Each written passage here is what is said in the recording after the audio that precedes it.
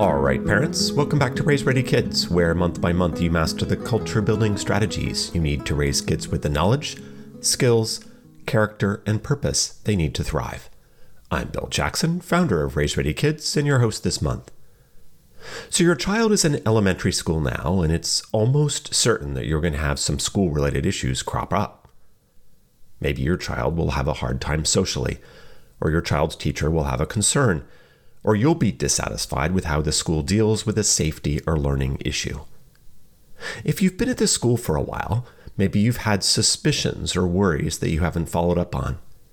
Is your child on track? Does your child's teacher have control of the classroom? If you haven't already, you're eventually going to need to work through issues like these with teachers and administrators. And this month's audio briefing is all about how to do that well. I've got a Raise Ready Kid strategy to help you, but first let's talk about how these situations typically play out. Sometimes, when there's an issue, everything works out great. You or the teacher raise a concern, talk about it, decide on some action to take, and voila, the problem is solved and everyone is happy. But sometimes it's harder. You raise an issue and it seems like the teacher doesn't pay attention. Or they listen and try to respond, but not consistently or effectively. Or they are clearly trying and being somewhat effective, but the problem persists. These situations can easily cause friction and a breakdown of collaboration between parents and teachers. This kind of breakdown may be in the open. People are angry with each other and show it. But often, frustrations lurk in the background. Parents and teachers stop working with each other because they don't believe more effort will pay off. And this, as you already know, is not what you want. Your child, all children, benefit a lot when teachers and parents collaborate closely and effectively. You, the school, and most importantly your child, can go much further when you're working together well. I see 5 common reasons why collaboration breaks down between parents and schools. First, parents or teachers fail to raise concerns, problems fester, and things eventually blow up. A parent may have a gnawing concern, but they don't raise it because they're really not sure how big of a deal it is, and they don't want to bother the teacher. On the one hand, this response makes sense. You don't want to go running to the teacher with a concern that's going to resolve itself the next day. On the other hand, if you're too slow to raise an issue, you miss out on getting important information and the problem may grow. Likewise, teachers can fail to raise issues with parents until it's too late. Sometimes teachers and schools don't tell parents that children are having serious emotional or academic problems until months or years after issues surface. It's easy to understand why parents get frustrated when this happens. Second, parents or teachers are not seeing the situation clearly or in the same way. Your child comes home and says, "So-and-so hit me." It happens again the next day, and your child has a bruise on their arm. You talk to the teacher who looks into the situation and concludes that your child has been part of the problem. You know your child, and they would never push around other kids. This teacher is scapegoating your kid. You share your perspective with the teacher, and the teacher tells you you're not seeing the whole picture, things are more complicated. You have the sense the teacher is trying to avoid taking responsibility for your child's injury, so you stop working with the teacher and collaboration breaks down. Third, you and the teacher don't agree on how to respond to a situation. You raise an issue, but the teacher doesn't seem to want to do anything beyond acknowledging your concern. Or vice versa, the teacher raises a concern and suggests you do something, like have your child evaluated for a learning disability, and you don't think that needs to be done. Collaboration breaks down as the disagreement festers into conflict or disengagement. Fourth, parents have unrealistic expectations. Sometimes both parties, teachers and parents, are listening and responding to each other, but the situation doesn't get better. The child is still having behavior or academic problems. The school is still struggling to manage playground culture problems. Parents are frustrated and angry that things aren't getting better faster. But the reality is that kids and culture change slowly and on their own timeline. Even the best collaborative effort does not guarantee any particular result. Parents need to be patient. Sometimes parents have expectations of schools that are not aligned with the school's values or priorities. For example, You walk into your child's classroom and see kids under their desks. What kind of school allows kids to hang out under their desks, you wonder? What is going on here? Well, what's going on here is that this school has intentionally chosen to cultivate a casual environment. Kids are under their desks reading. It's how the school is designed, but parents are upset because it's not what they remember or expect from school. The fifth and final reason I see for collaboration breakdown is that teachers are ineffective or even incompetent. It happens. Some teachers aren't good at teaching.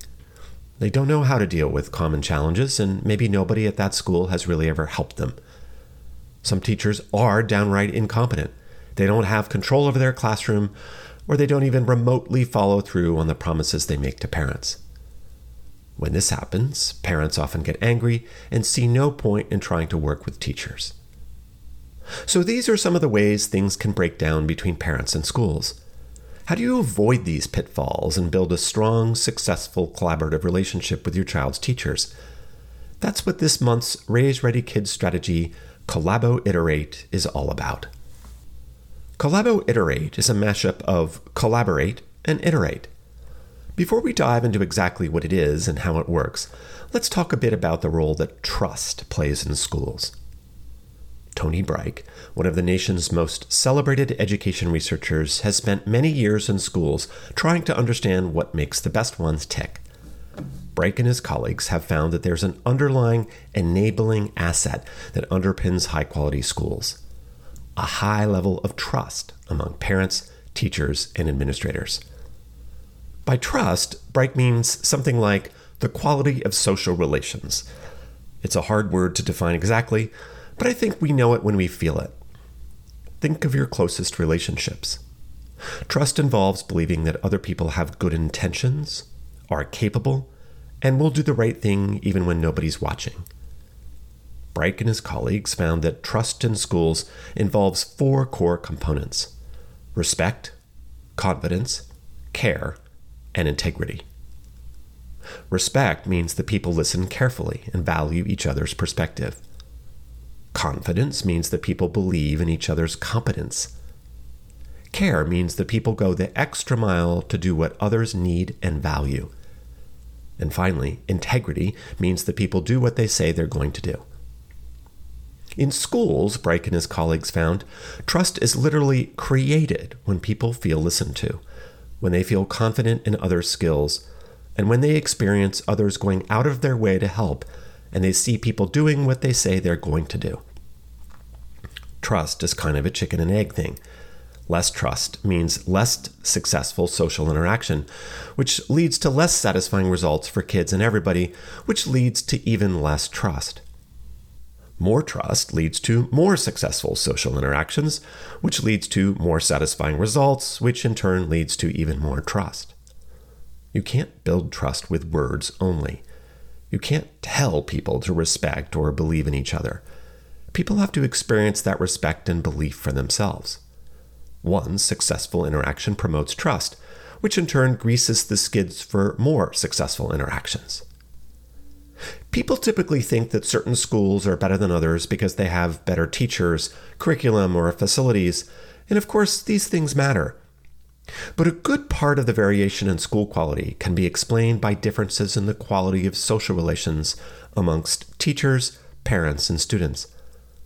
Most schools have a mix of great teachers, okay teachers, and a few bad teachers. Most schools wish they had more money. But what the best schools often have that the others don't is a powerful partnership amongst all the players in the community, a trust in each other that is continually renewed as parents, teachers, and administrators consistently experience respect, confidence, care, and integrity in their interactions. Trust, Brike found, is to schools what oil is to engines. Schooling is a complex, messy project. Academic, social, and emotional growth is advanced through thousands of small interactions amongst teachers and students. Teachers work harder and more effectively when they feel trusted. Parents give more of themselves to the mission of the school when they feel trusted. For all parties, trust promotes communication, which in turn promotes mutual understanding and collaboration. Today, a big challenge for schools and other public institutions is that trust is less freely given than it used to be. Many parents today arrive at school with a pretty limited reservoir of trust. They recognize that the price of entrance to the middle class has gone up. To have opportunity, young people need more knowledge and skills than they did 30 years ago. The stakes are high. Parents want their children to be well understood, well taught, and well supported by their teachers and schools. They want to spot problems early so they can help correct them. And if you're looking for faults in a complex, messy human endeavor like schooling, they're not hard to find. Kids don't always get along. Information is imperfect. Most teachers are pretty good at teaching, but they sometimes make mistakes. Schools can be burdened by bureaucracy and slow decision-making. So if parents are disinclined to trust, it's not hard to get from modestly anxious to seriously skeptical about how things are going. And herein lies a conundrum. That critical eye that is an asset to spotting and getting on top of issues at school can simultaneously be corrosive to the effort to build trust. If parents are inclined to see problems and faults around every corner, teachers are not going to feel trusted. If teachers don't feel trusted, they're less likely to bring their A game, and they're less likely to communicate proactively with parents. Likewise, if teachers don't value parents, don't take their concerns seriously, or don't make the effort to work with them, parents are not going to feel trusted. If parents don't feel trusted, they're more likely to see faults around every corner and less likely to make the effort to partner effectively with teachers. This is where this month's Raise Ready Kids strategy, Collabo-Iterate, comes in. Collabo-Iterate is an approach to parent-school communication that helps parents and educators to work through issues while simultaneously building trust. Collabo-Iterate has 5 steps. Step 1. Raise concerns early and gently. Step 2. Listen carefully. Step 3. Iterate towards solutions. Step 4. Celebrate small wins. And Step 5. Be patient. Let's take them one at a time, starting with Step 1. Raise concerns early and gently. Got a concern? Raise it sooner rather than later in a gentle way with your child's teacher. Ray has been telling me that school is boring. Any idea where that's coming from? It's a huge battle to get Sean to do his math homework. What should I do? Nia seems to have lost all her friends. Do you have a sense of what's going on? Jocelyn does not seem to be making progress learning to read. What are you seeing? When you don't let issues fester for a long time, it's easier to raise them gently and with curiosity. Your purpose in raising the issue is to start a conversation which, over time, will provide new information and lead to effective action. When you raise concerns, be careful not to take your child's side in a dispute or treat your child's words as the truth. We parents know this logically, but sometimes we instinctively want to protect our children so much that we forget. Whether it's true or not, assume your child is just as likely to be the source of trouble as some other kid. Also, be careful of falling into the trap of thinking your child is really that much more talented or deserving than other children. Yes, your child is special, but they are not so talented that they definitely exceed expectations in every class and that they should definitely be chosen as the lead in the school play. Step 2. Listen carefully. After you've raised your concern, listen carefully to what the teacher has to say. They may have a response that allays your concerns, at least for a while. The teacher might say, "Boring? Really? Ray seems really into school when I see him. He's working on an awesome art project, progressing well with reading, and he's got lots of friends. I'm surprised he says that." Parents today have a tendency to want to see their child happy and successful all the time. It's that instinct we have to protect and support our children. The problem, though, is we can be blind to what's really going on. When we hear that our child is being picked on or is not making progress, or when we hear that the classroom is chaotic, we get anxious, and anxiety is not our friend when it comes to thinking clearly. Schools are complicated human places, and reality takes time to figure out. One first grader may be distressed about something that another would hardly notice. It can appear like a child isn't making progress, even feel that way to the child, when in fact the building blocks of success are being laid. When you approach your child's teacher with a problem, do so with humility. You don't have the full picture of what's going on. Neither does the teacher. Your job is to figure it out together. Now on to step 3, iterate towards clarity and solutions. After you talk to the teacher, you may still have concerns. In this case, the best thing to do is to work with the teacher to iterate toward a solution. Don't try to figure out everything at once. Let's say that, in response to your concern that your child is not making progress in reading, the teacher says that your daughter is progressing fine. You're still feeling uneasy. It's halfway through first grade, and as far as you can see, your child is reading the same books she has been reading since the beginning of the year. Perhaps further discussion and information will reveal that your child is reading much more at school than at home. Or not, but the teacher is working with your child to help them build the phonics foundation they need to progress. Some kids just take longer than others. The only way you can figure this out is to iterate toward clarity. What are you seeing at school? How are you helping her?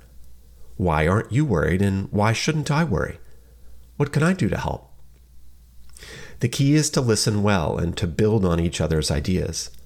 It's likely you both have important information. The two of you will do the most good for your child when you listen closely to each other and build action plans based on both of your insights. Let's move on to step 4. Recognize and appreciate even small bits of progress. Let's say you expressed concern that your daughter has lost all her friends and is unhappy coming to school. The teacher promised to look into it, and a few days later you hear from your daughter that she was playing with a new kid at recess. Your daughter still expresses unhappiness that her old friends aren't playing with her anymore, but at least she's playing with somebody. Take time to shoot the teacher a quick email or phone call and recognize and appreciate the progress. By taking a moment to appreciate a victory, even a small one, you're giving yourself and the teacher the energy you both need for the road ahead. And finally, step 5, be patient. Children develop at different paces and in uneven ways, and you never know how quickly issues are going to resolve. If you're dealing with a challenging and persistent problem, your focus should be on continually learning and making bits of progress. Collaborating effectively with teachers sometimes requires a large dose of faith in the rightness of the actions you are taking. Let's say the problem is homework. Your child hates to do the little that they are assigned, and it's a major battle. You try some things. Nothing works. Your child still hates doing homework, and it's a big battle every day. Step back and see the big picture. The fact that your child hates math homework in first grade is a sign of, nothing that matters in the long term. Engage your child with math in playful ways. Look for ways to help your child learn how to manage their emotions when they feel overwhelmed or believe they can't be successful. In most cases, the effort you put into understanding and supporting your child is enough, even when progress is elusive. Stay calm and look forward with confidence to the many breakthroughs your child will make in the coming months and years. So there we have it, the 5 steps of Collabo-Iterate. 1. Raise concerns early and gently. 2. Listen carefully. 3. Iterate towards solutions. 4. Celebrate small wins. And 5. Be patient.